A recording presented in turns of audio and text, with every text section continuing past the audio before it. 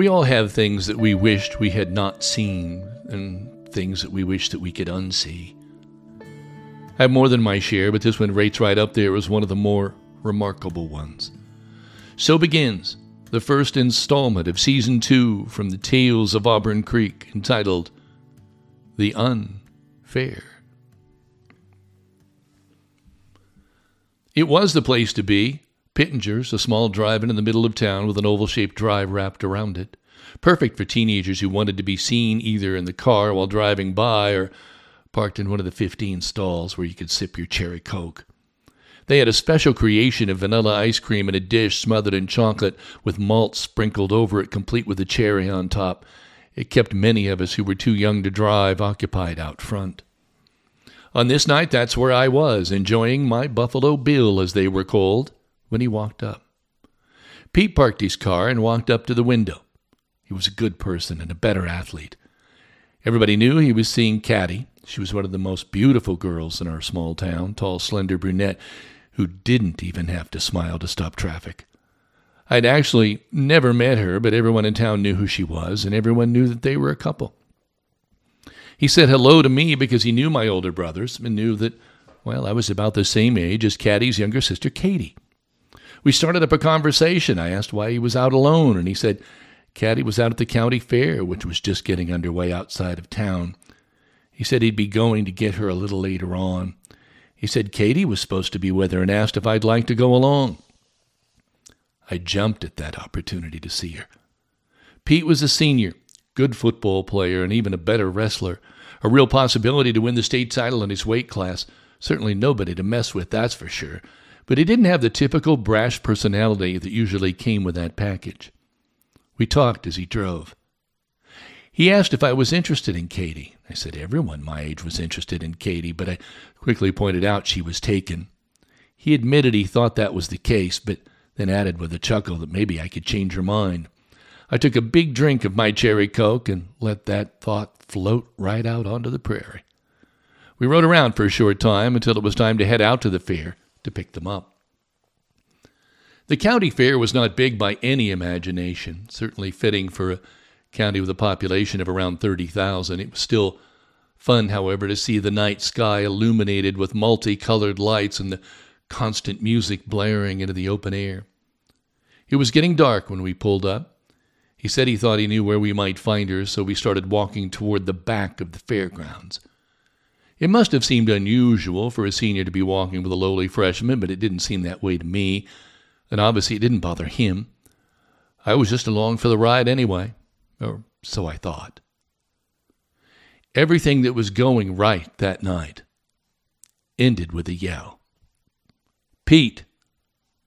He stopped in his tracks after hearing his name called from the darkness toward the parking lot on our left, right at the fringe of the fair lights. He held up his hand to shield his eyes from the lights to try to get a better look. It was a friend, at least it thought it must be, because Pete called out a name in surprise and answering. Rick, he said, as two people emerged from the darkness. He had his arm around Caddy, who seemed disheveled, brushing her hair back and trying not to look at Pete. What are you doing, Caddy? Pete asked. She didn't answer.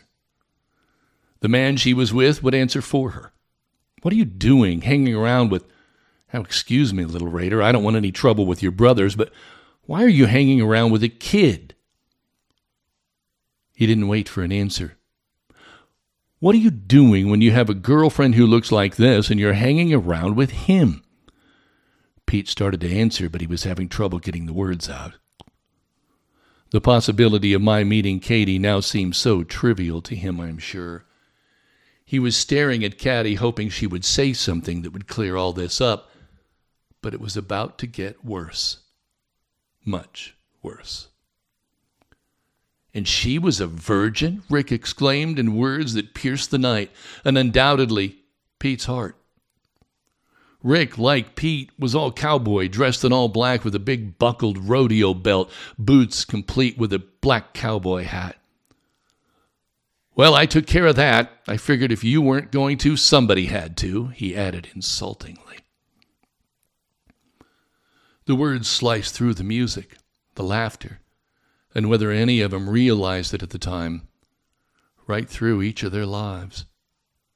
I fully expected Pete to charge forward and take the skinny cowboy apart piece by piece. He could have, and no one would have blamed him.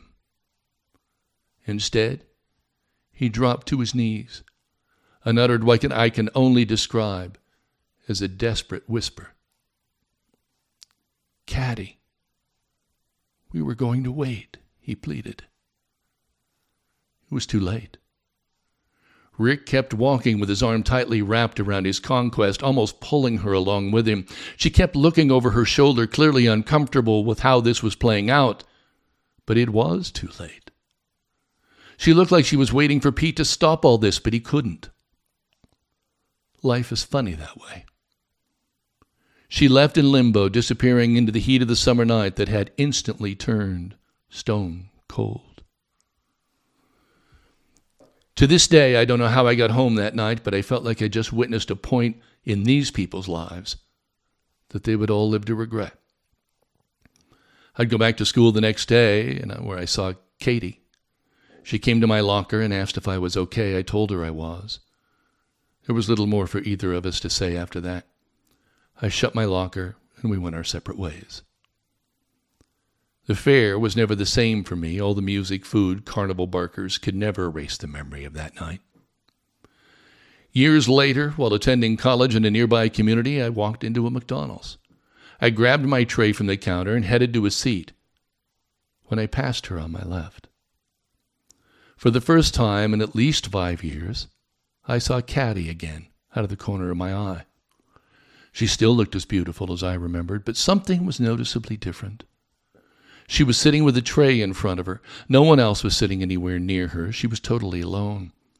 I thought about introducing myself and sitting down to talk to her, but I doubted she'd even know who I was. And I assumed someone would be coming to sit with her anyway, so I proceeded to another table. I wondered if it was as vivid a memory for her as it still was for me, if she ever thought back to that night about Pete or Rick. By the way, I was right, about how big a moment that night would turn out to be in their lives. One would eventually take his own life. The other would eventually drink himself to death. And here was Caddy. I wondered about how all this might have been different if that night had never happened, if I'd never gone along for that ride. But life doesn't work that way, does it? I did, it did, and now here she sat. I walked past her again to put my tray away as I was leaving.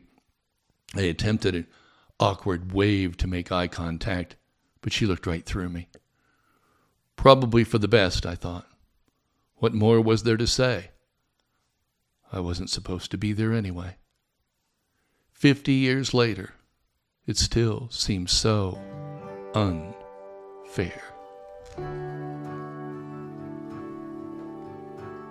Thanks again for listening to the Tales from Auburn Creek. I want to remind you that from now on we'll be doing one of these stories every month for the rest of the year. We'll sprinkle in some bonus stories as well from time to time, stories that we hope you'll enjoy. This is Kevin Rader. Until next time.